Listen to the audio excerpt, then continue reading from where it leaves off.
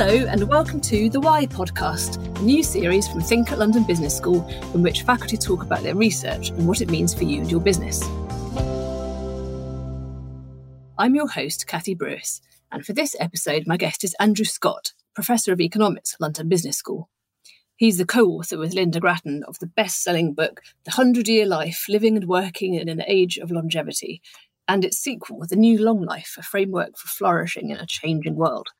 Both of those books explored the changes wrought by the fact that our average life expectancy is so much higher than it used to be, and so our working lives and our lives outside of work are impacted by this demographic shift. And they looked at what people can do to make the most of their lives, knowing that they're going to live so much longer, and also what organisations can do differently. Today we're going to be talking about his paper in the journal Nature Aging on the economic value of targeting ageing, which he wrote with Martin Ellison, Professor of Economics at the University of Oxford, and David Sinclair, Professor of Genetics at Harvard Medical School. They set out to look into whether it might be better, rather than focusing resources on age-related diseases, if instead we focused on tackling ageing itself. Andrew, thanks so much for coming here today. Tell me, why did you want to write this paper? Well, there's a number of reasons why. I mean, one was just I enjoy working with different people from different disciplines. And so it's great to work with Martin, who is a co-author of mine from the economic world around fiscal policy and monetary policy.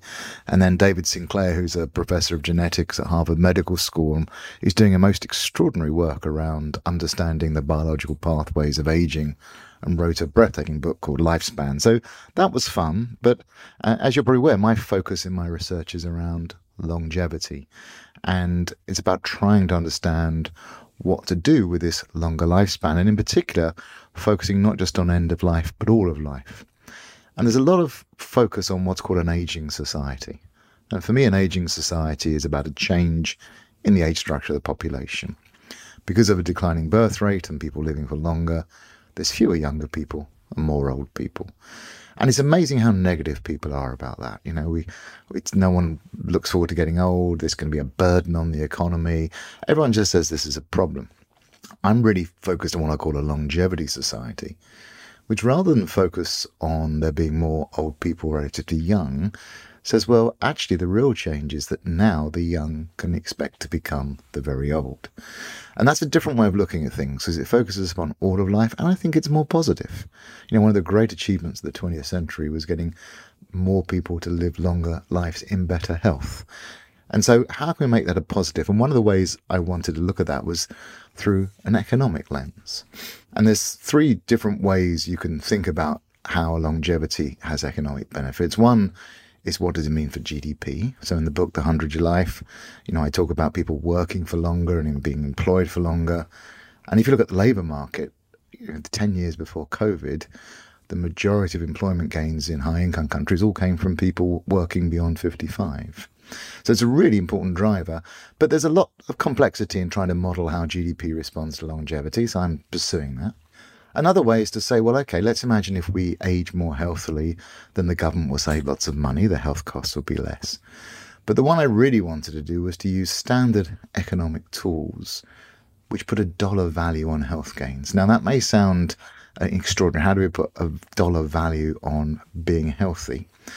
But I wanted to try and apply those tools to the issue of healthy longevity and see what sort of numbers we came up with, to see just how important it is to age well. And just as a little bit of background, of course, this paper was started before COVID, but just look at what major economies have done during COVID. They introduced policies that lowered GDP in order to save lives. And it's really important, I think, to recognise that health is just valuable in its own right. We don't have to justify being healthy in terms of, oh, it's good for GDP, or we don't have to justify being healthy because it reduces the NHS budget. It's worthwhile spending money to be healthy. And I wanted to put a dollar value on that because the most important thing is our health. And as we live longer, that creates some new challenges. That's why I wanted to write this paper. So I really like the idea that this is something for younger people to think about as well. It's sort of health and well-being for all of us having these longer lives, and it's not a kind of us and them issue. So how did you go about examining all of this through an economics lens? Right, so there's sort of a couple of things that we did. Governments already have various tools. They're called quality adjusted life years. And so, for instance, in the UK, the NHS says you can buy a drug if you can buy one of these quality adjusted life years for less than £30,000. So there's various ways that governments set health budgets and determine what to spend money on. So what I did was use an approach which is called the value of statistical life, which is relatively standard in thinking how much should government spend on various different health measures that improve life. And now the key thing about the value of a statistical life is that statistical part, because no one's going to say, well, how much do I need to give you in order for you to be killed or something. So what we look at is, what if I lower the risk, say, of someone dying by 1%? How much is that worth? And of course, let's imagine that number came out to be £100,000. Well, if a 1% reduction in mortality is worth £100,000, then 100 times that tells you how much the value of a statistical life is. So that would arrive at a number of about 10 million. So the trick is in economics then to find different ways in which people reveal their preferences through their actions. And you can then use that to place a value on how they think about their health and also about their life expectancy. So there's those tools, and they're a little bit elaborate. I mean, there's a lot going on in the background because, of course, if you're thinking about people living longer, then they're going to have to work for longer. And we don't like to work, we prefer not to work, but we also like to have a standard of living, which means we need to get consumption, we have to finance longer lives. So there's an economic model that says, okay, you as an individual effectively make your decisions about your careers, your savings, your spending, your education, based upon how long you think your life is and what your health is going to be. And we then play around with different scenarios about making people live longer, keeping them healthier for longer, and then use these VSL models to calculate what is called a willingness to pay measure. And effectively, the willingness to pay measure is the change in the value of a statistical life. So you can work out how much people are prepared to pay, or would be willing to pay, how valuable health gains are. So, a simple example of this would be looking at COVID and saying, well, governments decided to lower GDP by 5% to save this many lives. That would be a way of working out what the value of a statistical life was. People can get slightly queasy, can't they? This idea of putting a monetary value on these things. They do, and I can see why. I mean, none of us likes to do this. I mean, I think in one of Oscar Wilde's plays, he sort of says a cynic is someone who knows the price of everything and the value of nothing, and there's a great danger in doing that. The trouble is also in that same play, I think there's this comment about a sentimentalist who says they put an enormous value on everything and then can't decide what to do. So, governments, when they have to allocate health budgets, know that they have to restrain health expenditure. So I think you've got to be careful how you use these tools and which questions you look at, but they're a logical way of coming up with a valuation. And I think always with any economic model, there's sort of two ways to look at the results. One is to take it and say, oh, wow, yes, that's the number. But I think it's always worth taking those with a pinch of salt. I think the other thing is to say, wow, is it a big number or a small number? What's the relative ranking and what does it all mean? And I think, at least in our paper, if you look at both of them together, the detailed dollar numbers we come up with, but also the broad insights, I think it's pretty hard to argue other than healthy aging is really, really important. The subtitle of the paper is All's Well That Ages Well. And that's really the punchline of the paper, which is that in this new life where the young can expect to become old, we have a new health imperative, which is to age well. And it's worth an awful lot of money. I mean, we're talking about hundreds of thousands, millions, trillions of dollars. And the punchline makes sense because when I talk to people about living longer, they often say, well, I worry about getting ill. And of course, the flip side of that is then the most important thing is to be healthy and productive, engaged and happy during this long life, which is kind of why our numbers come out to be so big. So you came up with 4 different models: life extension, compressing morbidity, slowing aging, and then the one where aging is potentially reversed. They have these great colourful titles, which makes it much easier for a layperson like me to find their way through the paper. So the first one, life extension, you talk about the Struhlberg, like in Gulliver's Travels. So these are beings who are born immortal, but keep on aging. So you get older and older and older with your health getting worse and worse, but living forever. Yeah. And so the Struhlberg one's an obvious one to begin with. So in our model, we've really got 2 things that are going to drive your health. One is the relationship between your mortality rate and your age. And, we know that as we get older, mortality rates rise. But the reason we've been living longer is that the rate at which mortality increases with age has slowed, so that we're living longer and longer. Mortality rates are lower at nearly every age now. So the other thing we're going to have in our analysis is a relationship between your health and your age. And of course, the other thing we know about aging is as you get older, you tend to get what are called frailties increasing. So you might have problems, cardiovascular problems, you might have arthritis, your mobility may get worse. So we've got both of these relationships, health as a function of age and mortality as a function of age. And we look at different combinations of improving the relationship of mortality and health with your chronological age. So the first one we look at is Strulberg, and you say from Gulliver's Travels. And in Gulliver's Travels, Strulberg really goes to town in saying how horrible Strulberg is. What he's really saying is that, whilst we all might want to live a long time, none of us want to get old. And what happens under Strulberg is that basically you're immortal, so that your mortality rate isn't increasing with age. So you've removed any relationship between chronological age and mortality. But your health deteriorates with age in exactly the same way as it does now. So you have these longer lives, but it's an ever diminishing health.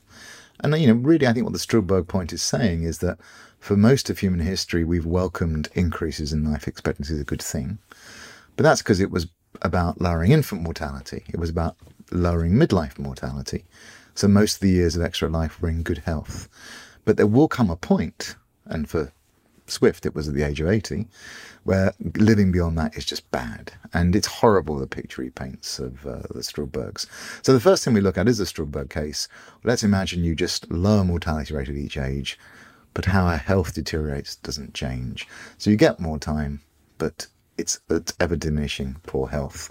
And many people, by the way, think this is a good model for what's happened. We have a hospital system that's really based around intervening when people get ill, as opposed to keeping them well. And so, we survive various unpleasant illnesses, but in ever diminishing health. So that really, as one academic says, what's really been slowed down is not the aging process, but the dying process. So this is a world where your life expectancy increases, but healthy life expectancy isn't. And we look at that, and actually, using our model, we say, actually, for all the bad things we might say about it, living a longer life is good. But of course, you're going to get ever diminishing values because each year is an ever poorer health. So you do benefit from more time. Having a longer life has benefits across all your life. You can do things differently if you're living a longer life. But of course, if each of those additional years is in poorer health, you put a lower value on that. And then there's another problem with it, which of course means earlier in life, you have to work more in order to provide resources for this later years. So you get more time, it's good. The years, though, are in declining health, and the years where I'm healthy, I'm going to have to work a little bit more to fund these longer lives. So on balance, it's a good thing, but it's not as attractive as many other cases we look at.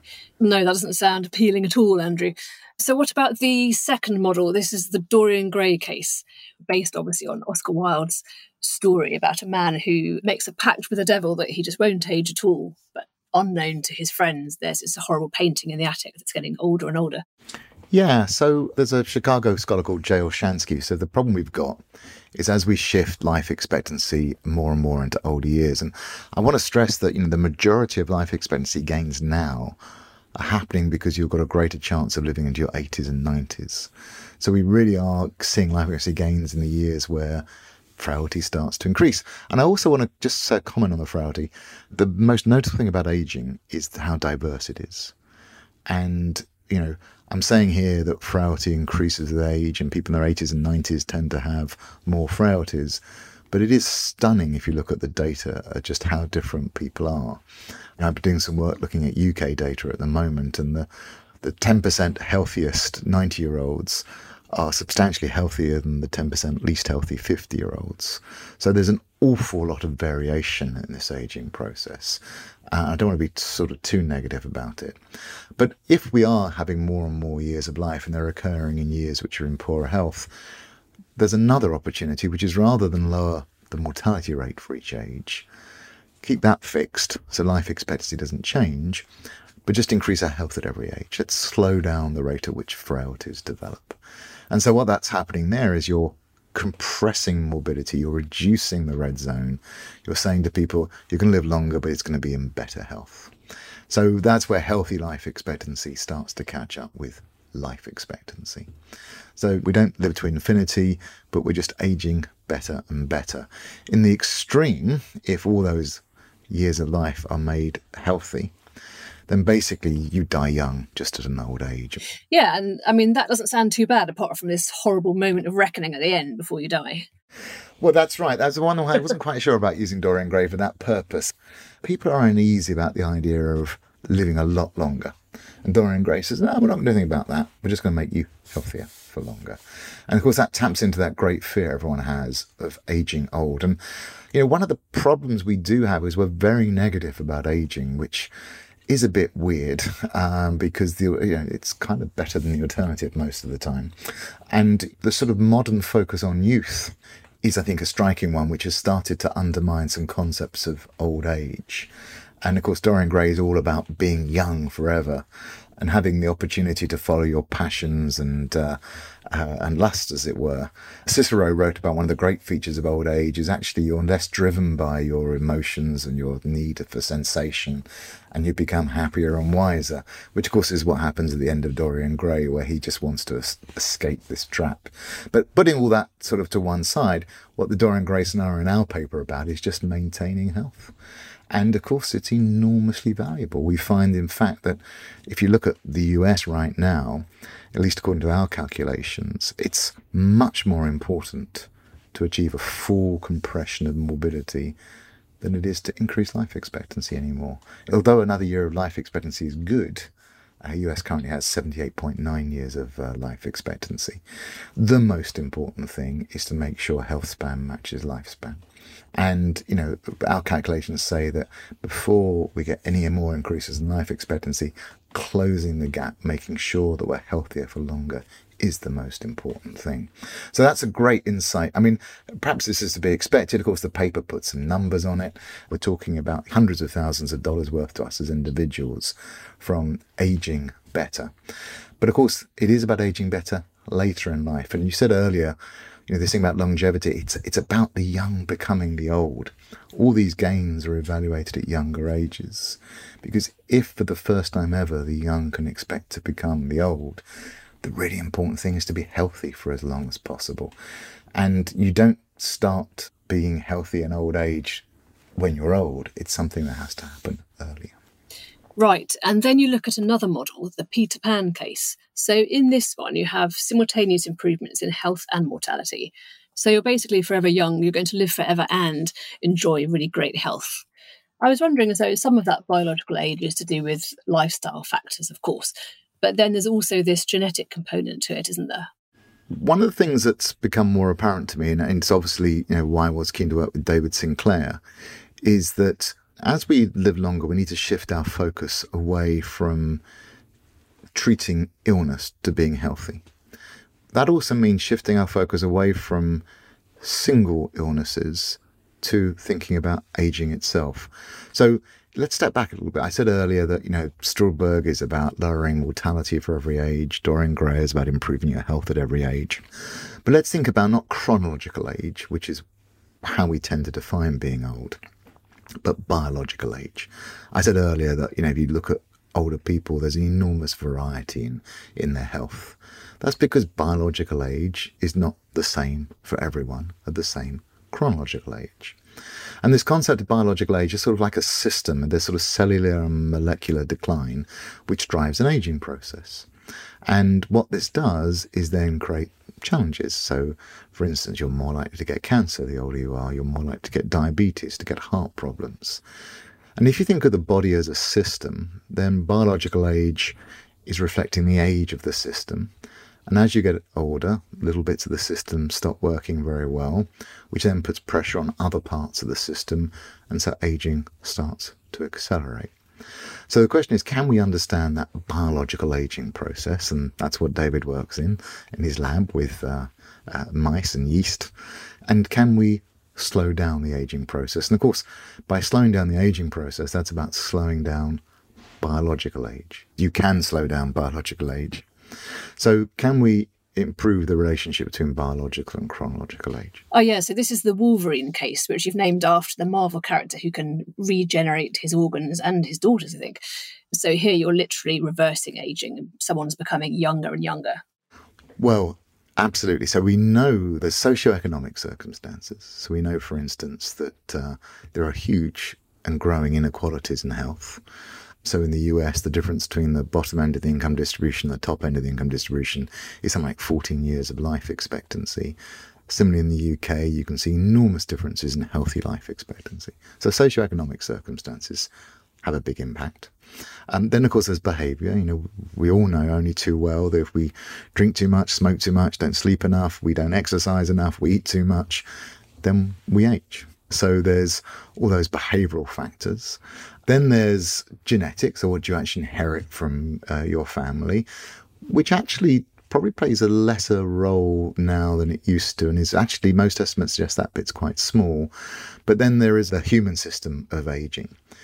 Evolution's never had much opportunity to improve how we age because it's always focused on reproduction. So our biology is such that we tend to age. So massive amount of work being done the last 20 years in trying to understand the aging process and seeing if we can do something about it. And, it sounds rather science fiction, but some of it is real. Good news if you're a worm or a mice, it's pretty routine in the lab to slow down or even reverse aging and extend life expectancy. Lots of work being done with stem cells. You can regrow various organs. So lots of exciting stuff happening. But of course, the focus then here is on your biological age. So in our paper, we do that in two ways. One is the Peter Pan scenario, where we say, let's slow down the rate at which you age biologically. And that, in our simple model, has two impacts. One is mortality rates decline, so you live longer, but also you're healthier for longer. So you get gains to life expectancy and healthy life expectancy. So that's preferable to the Struhlberg case and the Dorian Gray model. Yeah. And there's another case we look at, which David was keen we look at because it's kind of what he does in the lab. Now, remember, all these are all fictional characters we're looking at the moment. And it does seem rather extraordinary, the notion you can reverse biological aging, and it may be impossible. David firmly believes it isn't. But I think my understanding of these two notions of slowing down biological age versus reversing biological age is that, some people think that actually a bit like a watch, it's easier to rewind a watch than it is to slow a watch down. And that may be where we go with this better understanding of the biological process of aging. We're just looking at two logical scenarios. Peter Pan, we slow down the rate at which biological aging occurs. Wolverine, where it gets reversed. To be honest, actually, there's not a great deal of difference in the economics of them both, because they both sort of mean that when you're 70, chronologically, you're healthier than you used to be. There's some differences between them, but not perhaps as great as you might imagine. But what's key about the Peter Pan ones and the Wolverine ones is they trade off a synergy, which gets really important as the paper develops, because obviously with Peter Pan, you're getting two benefits. You're getting better health at every age, and you're living longer. So, of course, it's preferable to the Dorian Gray and the Struhlberg case. But what's interesting is the reason why. There's a complementarity, which is that basically the longer you live, the more you value health improvements when you're old. But the healthier you are when you're old, the more you value longer life increases. So with Peter Pan, you're getting both. So you're increasing the value of both. There's a really important synergy here. It's absolutely right. If all you're doing, as in Struhlberg, is living longer and diminishing health, you don't really want to live longer. But of course, what you see under Dorian Gray is as you get healthier for longer, you get more interested in living longer. And Peter Pan has both of those effects. It exploits these synergies between your health when you're old and then your desire to live longer if you're healthy. And I think it's a really, really important dynamic because, when people say, I don't want to be old, they often thinking about being ill when they're old. But if we can get better at how we age, as we have done the last 20, 30 years, by the way, then actually we want to live a little bit longer. And I suspect that if you asked people 30, 40 years ago how long they want to live for, it would have been a lower number than today. But everyone's always convinced that they don't want to live beyond that. But that's because we have to recognise that age is malleable, and that may change our decisions. So you talk about that as a sort of virtuous circle, that if ageing itself can be slowed down, then there'll be more incentive to do that even more, because people will see that it's possible to have these longer and healthier lives.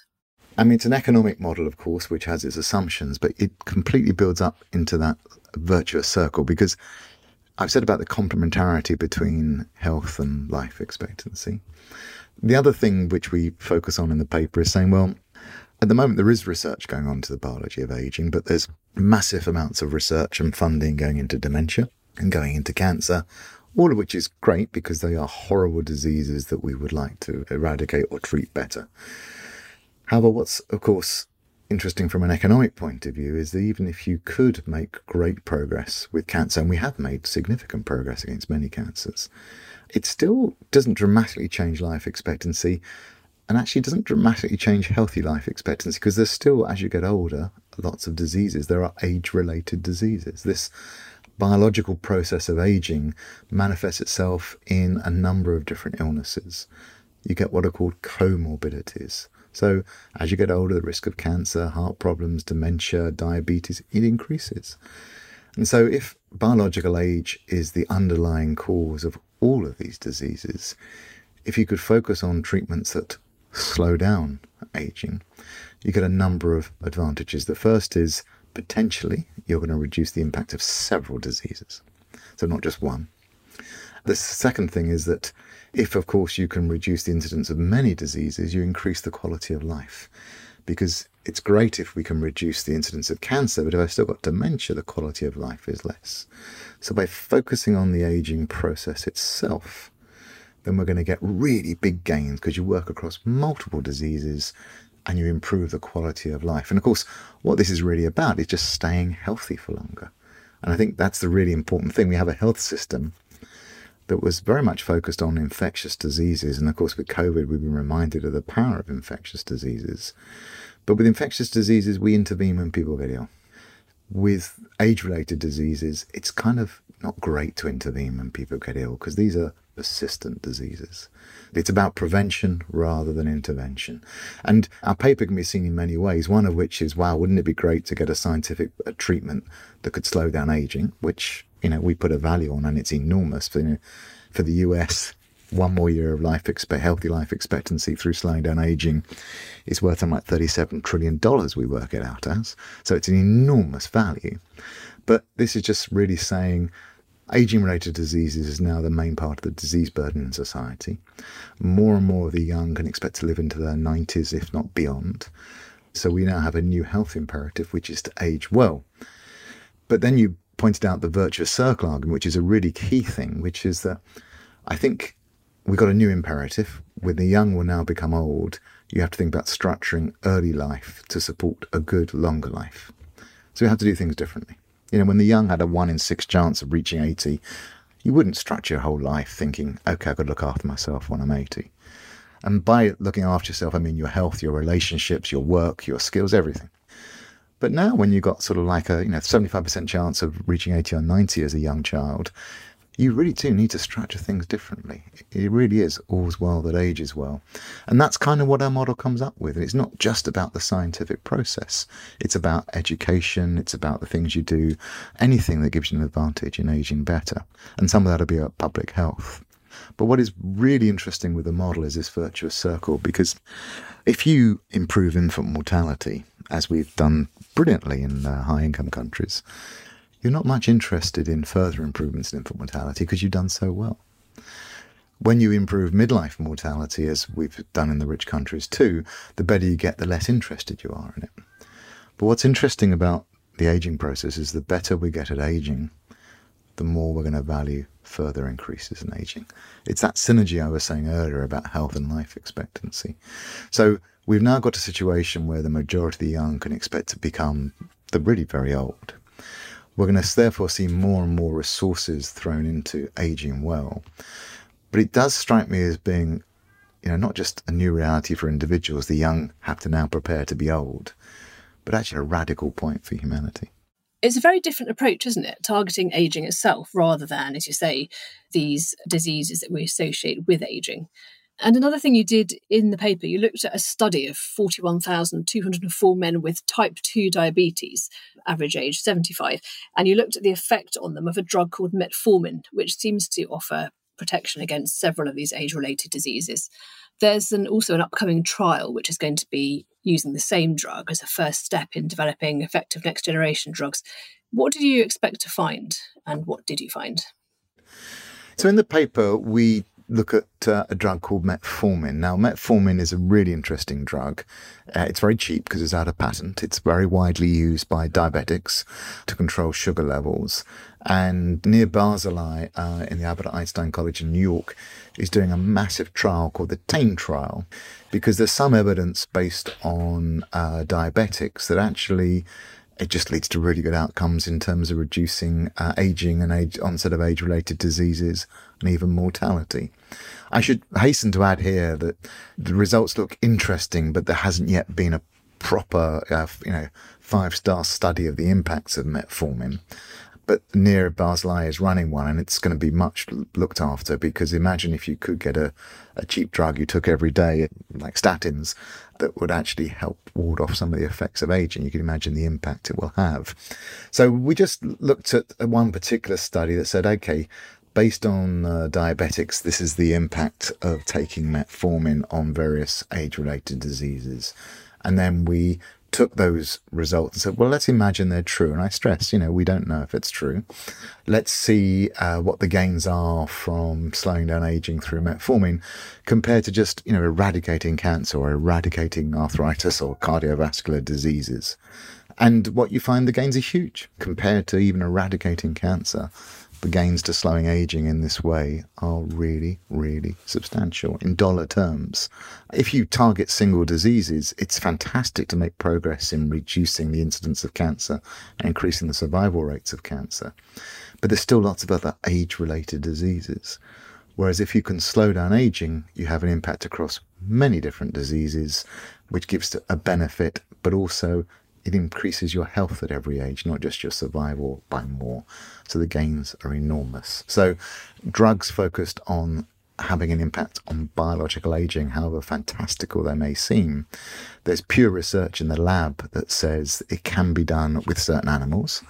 And there's also this economic value to it as well compared to treating single diseases. Yeah, it's very exciting, isn't it? So rather than looking at the effects of aging and trying to fix those, you're actually looking at the causes and trying to do something about that. Exactly.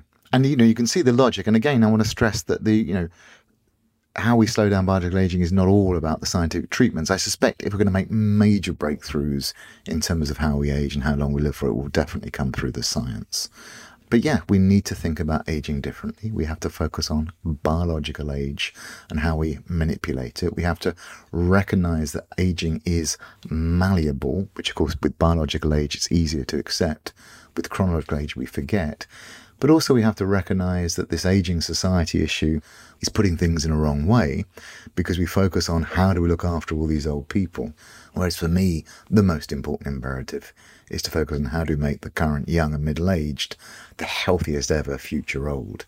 And that's, of course, what this focus on biological aging makes you realise. So for people listening who might be policymakers or running businesses or working in businesses, what are the implications of all of this in terms of how we should be structuring our working lives ourselves, and also when we're looking at human resources? I mean, this obviously fits in to a very wide range of research programs that I'm working on, which is how do we adapt and rethink in response to longer lives. We've got to move away from the negativity of an aging society story. We have to move away from a focus that aging is just about end of life and how we support end of life. Those things are important, but we have to take a longevity perspective. And of course, that is about rethinking our careers. But let me come back to what I think is the really big commercial part of this paper. I read a lot about what I call the silver economy, which is the rising number of people aged over 65. And, this is one way people try and get firms interested in an aging society. How much do you really know about your market? It's getting more and more aged over 65, and most firms don't understand that market. And to the extent they do, there's a silver economy, which is about providing products for old people. Now, I think that is important. But actually, again, I think it is to misunderstand what is really happening, which is this change in the life course. And the 100 Life book said, look at the stats. You're likely to live a long time. You need to rethink your work and your career. But of course, it's not just your work and your career. You've got to think about how to prepare for a longer life. One of the things that developed in the 20th century was a life insurance industry, which said, hey, there's a danger you're going to die in middle age. Let's make sure your finances are okay for your family if that happens.